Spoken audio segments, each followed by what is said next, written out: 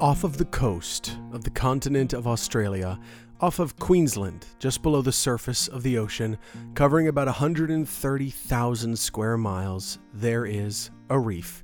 The entirety of its structure was built by animals, coral, making it the single largest natural structure created by living organisms on the planet. Caves and mountains and valleys, that's created by water and lava and tectonic movement, Earth's geology at its finest. But this reef, it's all coral made from the waste of their bodies, the calcium carbonate that comes out of them. We construct buildings and walls and monuments from stone and steel and wood, but this reef is all coral all the way down. This is the Great Barrier Reef, one of the most astounding, unparalleled creations on the planet, the largest reef on Earth. Travel halfway around the world and you'll find something very similar off the coast of Belize in Central America. Central America does that intense eastern hook around the southern edge of the Gulf of Mexico and then cuts downward to South America. The Yucatan Peninsula juts out into the water, and south of that is Guatemala and Belize. And just off the coast into the water is the Belize Barrier Reef. Exactly like the Great Barrier Reef in Australia, a whole hemisphere away, it is a reef composed of coral construction. People travel from all over the world to go to Belize just so they can pop on a scuba tank and dive into the Central American waters in search of the complex, stunning, and otherworldly beauty of the Belize Barrier Reef. This is the second largest reef on Earth. And then if you travel north, if you hit the Florida Keys, you've gone a bit too far. You'll discover the third largest reef on the planet, the Florida Reef, sometimes called the Florida Reef Tract. Every part of it falls within protected water, whether in the Biscayne National Park or within a sanctuary or a state park. This reef is protected. The tract is not just one big reef, but rather several reefs that are part of one great tract. It's thousands of years old, a tremendously diverse stretch of coral life. It's been around for maybe 7 or 8 millennia. One day this show will head south and observe it up close. It is the third largest reef in the world, just off of our coasts. And if you go down there, you can see through the water and visit the coral that have been living in Florida long before it was Florida for millennia. But until then, I've seen coral up close, in a much closer location, inside an inconspicuous lab in the middle of Orlando. The scientists here are quarantining and protecting the coral from that very reef. They come from that very reef tract, keeping them safe from a disease called stony coral tissue loss disease. That's the reason that this project, which we started discussing last week, came into existence. But now, something very exciting is happening in this lab, something that normally only occurs down there in the Florida Reef, but now it's happening in this lab. The coral here is reproducing. I'm Nick D'Alessandro, and this is Wait 5 Minutes, a podcast about Florida by a Floridian. This week, the next generation of coral. How the coral in the Florida Reef Tract Rescue Project are not only surviving, but thriving, and what that means for the future of our Florida Reef and coral in Florida's waters at large. Did you listen to last week's episode? Well, I highly recommend that you do if you haven't already. It's a great episode and it provides a lot of context and backstory for what this episode is all about. You get to know our coral and their amazing lives, and you get to meet my guests last week and this week, so you can be ready for the fascinating, unprecedented things held in this episode. If, however, you did listen to last week, or you just want to listen to this episode, I'm going to give you a quick overview of what we discussed last time. So, coral.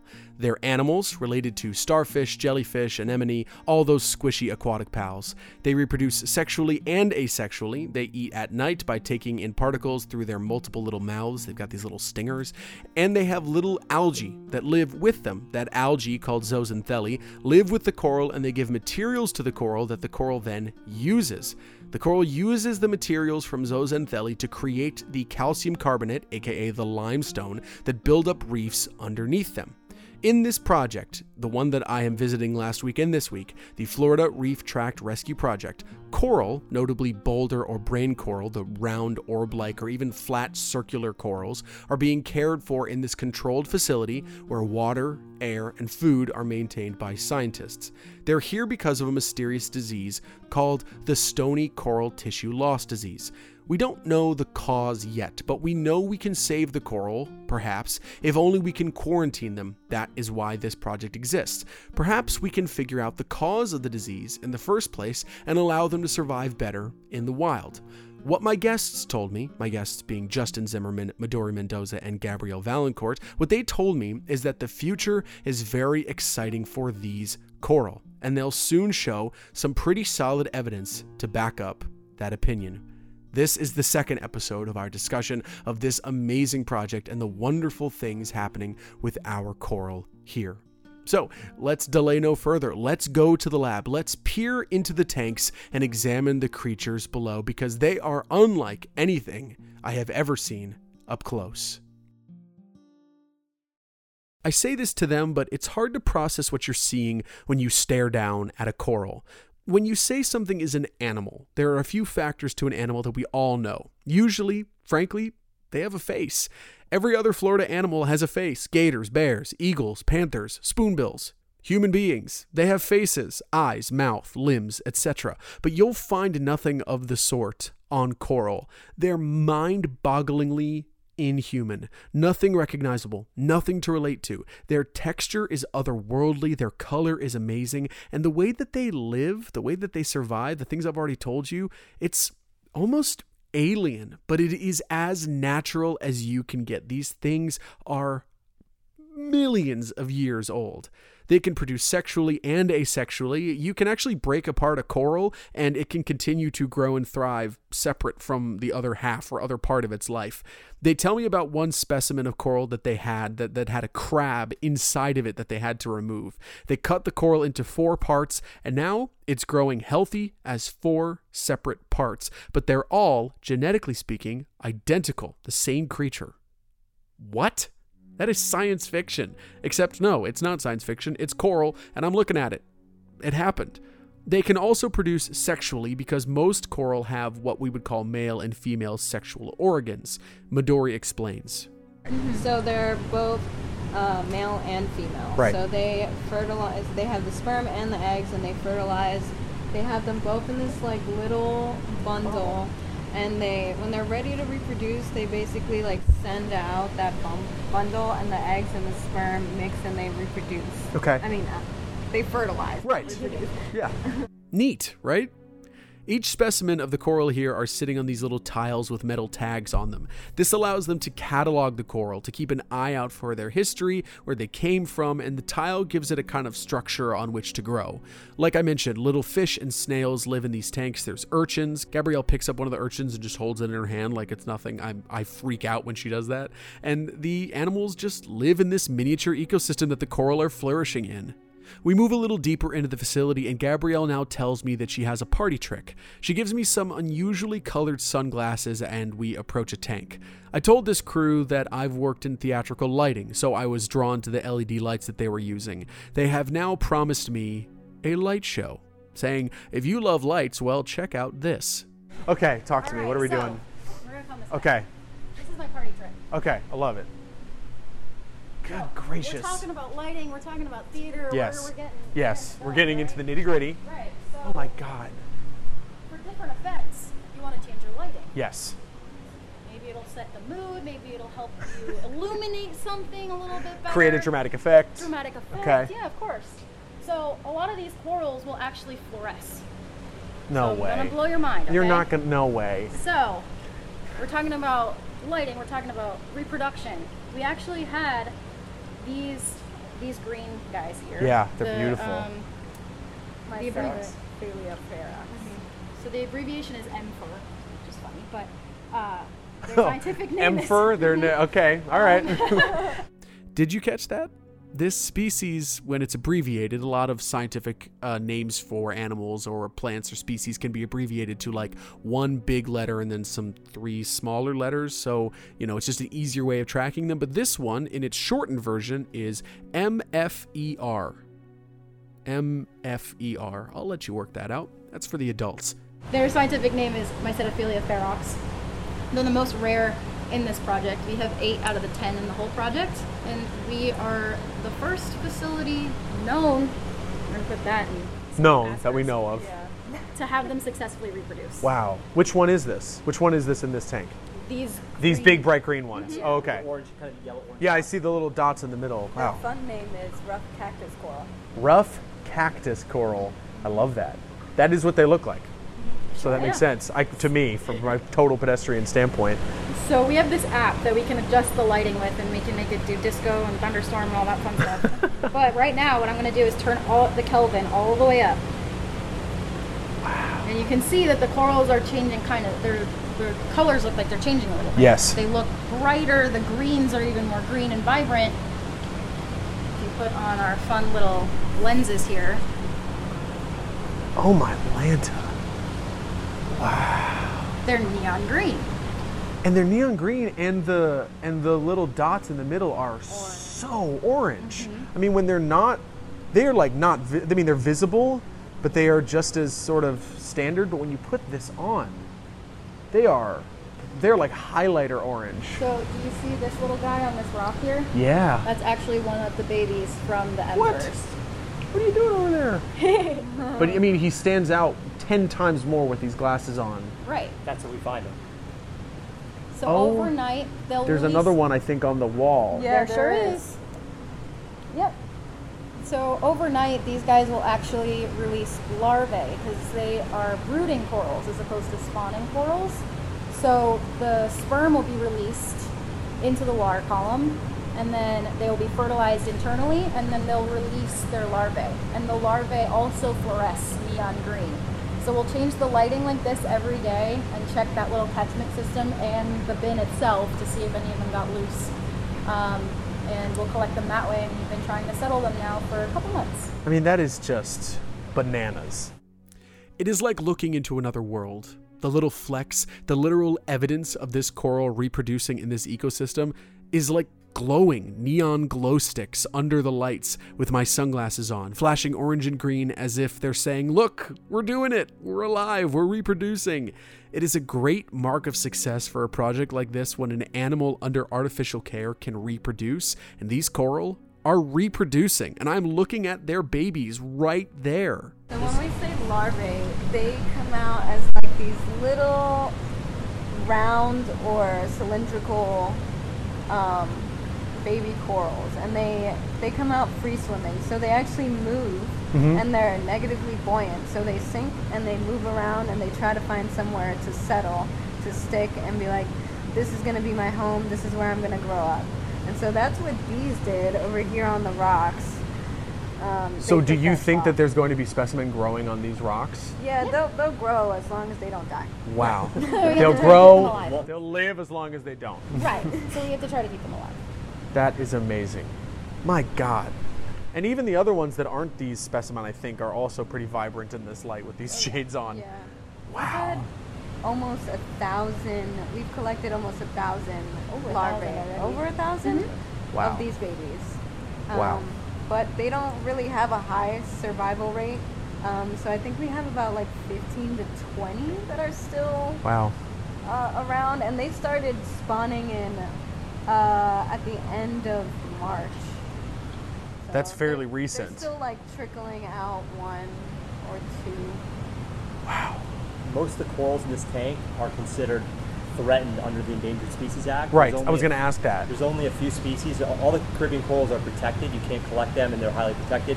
But there's, I think, a few species in the project. There's the acroporids, the staghorn, elkhorn corals. But these, the Metsidiophila ferox, the rough cactus coral, is one of the corals that's considered threatened under the Endangered Species Act. Okay. And I think some of the Orbicellas, two species of the Orbicella, which are these mound corals right here, they're also considered threatened under the Endangered Species Act. So these corals, highly protected, highly rare, very rare, highly protected, and they're reproducing. They're making babies in our tanks. I mean, that's got to be extremely rewarding to know that these creatures that need to be able to continue to produce are doing so in this artificial but obviously, ecologically controlled facility. I mean, that's incredible. They were the first ones that we got to reproduce, and of all of the corals that we would want them to reproduce, it'd be these guys because, like we said, they're so rare that when FWC and NOAA were collecting the corals out on the reef, they only found Like 9 10? or 10 of them 9 or 10? total of the size that they were able to take. As Midori said earlier, we have 81 of a certain species that is. We have 8 of them here. 8. So And you have we're- 81 of certain other types. I mean, that is a huge disparity in what's So- out there. So in this project, because we have 8 and the other facilities only have 1, we're actually the only ones that could currently be able to have any type of reproduction with these guys. My goodness. The rough cactus coral in its orange and green glow is doing the impossible. These rare, endangered creatures are reproducing here. That being said, it's been difficult to keep these little larvae alive, to allow them to survive. Many of the larvae, as the scientists mentioned, are dying. But that's okay. No one has ever done this before, so they are experimenting with different ways to keep the larva alive. The fact that they even have a chance to do that, the fact that little spawns are being created in these tanks is astounding. They tell me they're working on the water, the lighting, the movement of water, the conditions, everything, so that eventually these larvae can survive beyond that initial stage. They show me pictures and videos they've taken of the larva. It is impossible to process that this coral, this brain creature living in the water, what looks like a static animal sitting on a tile, was once this little wiggling speck that floated through the ocean to wind up wherever it wound up. They do that in the wild, and they do it here in the middle of Orlando. The Florida Aquarium, as they mentioned, is on the forefront of this conversation, doing work in coral reproduction every day. Gabrielle actually is no longer with this particular project in Orlando. She's actually with the Florida Aquarium, so hopefully I can meet up with her at the Florida Aquarium and talk about their end of the process at another point, because, man, there's just so much more to learn. And there could be a future of using this artificial reproduction to actually combat the tissue loss disease. That is very complicated, scientifically speaking. There is a hope that we could theoretically use these coral to reproduce with other coral that aren't affected by the disease. They would have some sort of natural immunity. According to Justin, there's been some work in potentially using that natural immunity, but nothing's certain yet. There's just too many factors in play. Producing something like that would take an immense amount of work, care, specificity, and security. Gabrielle actually calls it biosecurity, making sure there is absolutely no cross-contamination. But that's a project for much further down the line. We aren't quite there yet. The size of this project is big enough that they have coral that was taken from the water before the disease reached the area and after. But figuring out if there is a way to make an immune super coral, that's down the road. That's something we can worry about in the future. For now, we're enjoying the thriving life that these coral are doing in these tanks. Speaking of which, it's feeding time for the coral, and it's about to get weird. This species is fun to feed, especially to show people who've never seen them eat before, because they're very reactive. So like this one has all of its tentacles out. You can't really see its mouth. But I'm about to put some, this is mysis. We're normally feeding them krill, but they'll eat the mysis as well. Okay, I apologize if I Just react like a very small, in a specific... So these guys are going to get a little treat over there. There you go. I apologize if I react in a way that is apparently judgmental. And they're going to literally pull it in. So you can see the mouths closing up as the fish takes them out.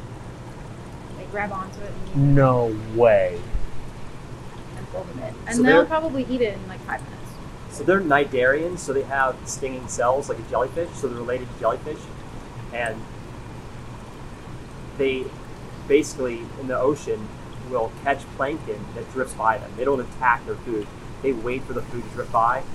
They'll sting it with their nematocysts, their little hooked cells that fire when they hit a protein. That pulls the food in their mouth, and they'll ingest it. It's a one-way digestive tract. So basically, that food goes in, it Comes out the same opening. Same opening. Sure. Yeah, it's like an anemone. It's basically an anemone that they create a calcium carbonate skeleton around. So they're dropping these little morsels into the mouths of these creatures, and the coral is kind of folding inwards and taking the little bits of it in. Not the whole coral, but the little parts of it that have the mouths on it. It's kind of just like taking it into the opening. And you can see that some of them have these little tentacles that they're using in their hunt for snacks. When they drop some food in, fish come rushing, but don't worry, the corals still get what they're after, and it is totally freaky looking. These animals are fed first thing in the morning, right when the staff gets in at 6 a.m., since coral in the wild feed at night. And feeding them at dawn is just one step in the long process of what these scientists do when they come in the morning. They show me around the various procedures and the various factors that they're looking at. They have equipment that is monitoring alkalinity, salinity, the quality of the water. They're also looking at the colors of the lights, obviously, and they can control those. They're testing the water, examining the coral, looking for any changes, and keeping an active watch. They even have some remote access so they can keep an eye on things and alter them without having to come in if they need to. They even have generators in case a hurricane hits and the power goes out. They are prepared for anything to protect these coral.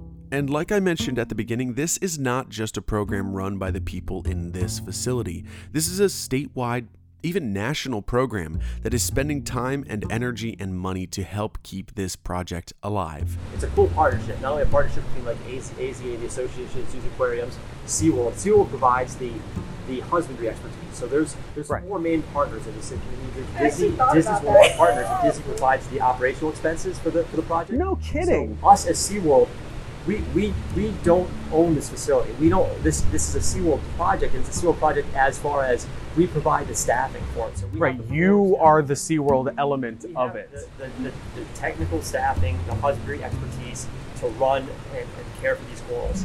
That's SeaWorld's donation for the project. It's run by AZA. The Disney is what's providing the capital expense, the operating expense. They provide the money for the rent, the lease, the power. So that's provided by Disney, basically conservation grant. And then there's Fish and Wildlife Foundation of Florida. They're the leaseholders, and they're the ones that pay. They're the ones that write the checks. So basically, Disney's paying the bills, so they're writing the checks. So everybody's kind of contributing. SeaWorld and Disney have amazing conservation programs, but both of them know the importance of the coral reefs, the Florida Reef Tract, and helping the reefs. So that's really why we decided to partner on this project, because it's not just about competition. It's really about the amazing work we can do together, and the way we can work as a team to save the corals of Florida. There's so much going on here, but the amount of commitment to what's happening, it's unheard of, to me at least. The amount of dedication to the end goal by so many organizations. But where does this project end? Does it have an end goal? What is the finale of this project? What is the conditions? Is that even fathomable, like a condition in which this project would no longer need to exist? Or is that something that we still don't even know what that would look like? Ideally, yes. Ideally, these corals would, and their offspring would be returned to the wild, and it would, like I said, it'd probably be generations from here of a lot of work. The reefs really need to not only be helped from SeaWorld with more corals going out, but it also needs to be helped from the environment perspective. We need to treat the reefs better. Of course, we need to get our carbon emissions under control to lower the temperature of the reefs, the water temperature. We need to get our nutrients under control. We need to get there's a lot of other things going on.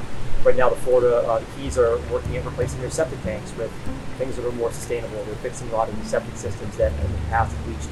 I think if everything comes together just right, we will fix the reefs. I do think it's definitely it's in our future. I mean, for the big picture for this thing, it's so hard to imagine where it's like, okay, like I'm going to be 25 in a couple weeks. Mm-hmm. Like, where do I see this in another 25 years? I don't know. Yeah. But the Florida Aquarium outplanted 560 corals.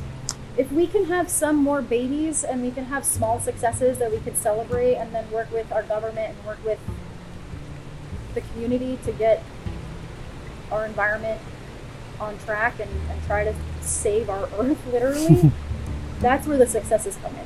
I mean, this podcast just celebrated its 4-year anniversary last week. This project is newer than that. That's how much they have accomplished in such a short period of time. They show me a coral that has grown in this facility to be like this massive, huge coral, basically like the width of my head. And it grew that way in this facility. And that was just in this short period of time. The creatures are changing and growing in such a short period of time, and they are seeing legitimate progress from the things they have done. The future is unknowable for what they can do with this coral, but if folks like my 3 guests are involved, there's no doubt to me that there are good things ahead for our coral. They share how much it means to them. They see the greater impact of the world they're helping affect. They see that their studies in marine biology have brought them to a totally unique occupation, and they see what can be done with all of the science they are doing.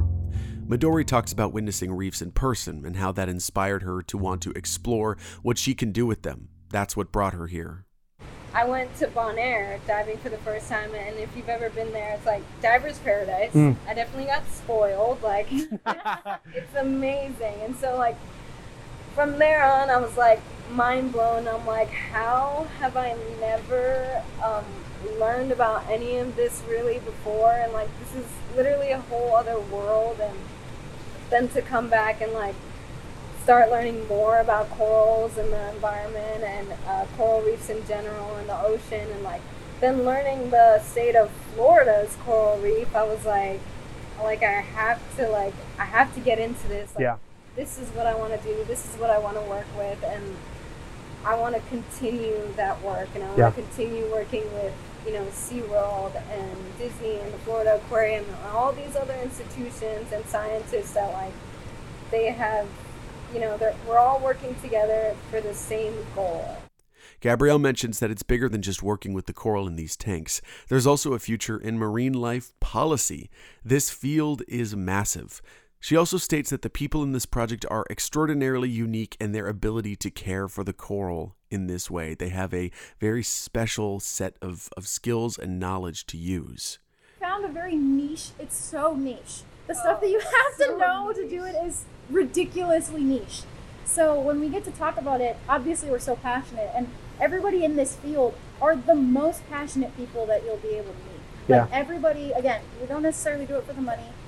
So it's just so great to get to work with people who are passionate about the project, who are passionate about saving the environment, and we have so many things in common. We can have a good time at work, but also, like, you saw that massive coral. Look at that thing. That has grown twice as big because we were able to get it to Right, you can see the physical effects of the work that you guys are coming in here and doing every single day. I mean, there's babies over there. Babies, literally, we're parents. So like, we have so many things pulling our attention in different directions that it gets a little overwhelming and kind of out of body at times. But we get to work for a physical thing of literally saving our reefs.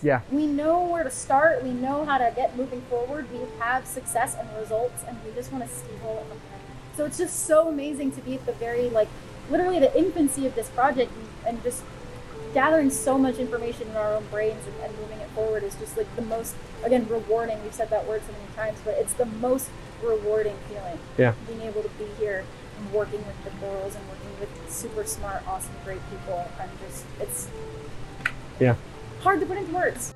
And I think Justin puts it best at the very end here.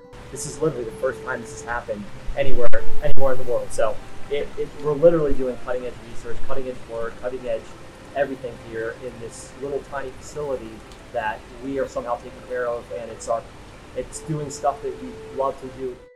Brand new science in brand new ways for a brand new problem, tucked away in an inconspicuous facility in the middle of Orlando, driven by passionate people in a collaboration between massive organizations and corporations. That to me is the kind of thing that helps me sleep at night at a time where warnings about our planet are becoming increasingly dire. For me, seeing these little animals in these tanks prospering, if they can do it, so can we.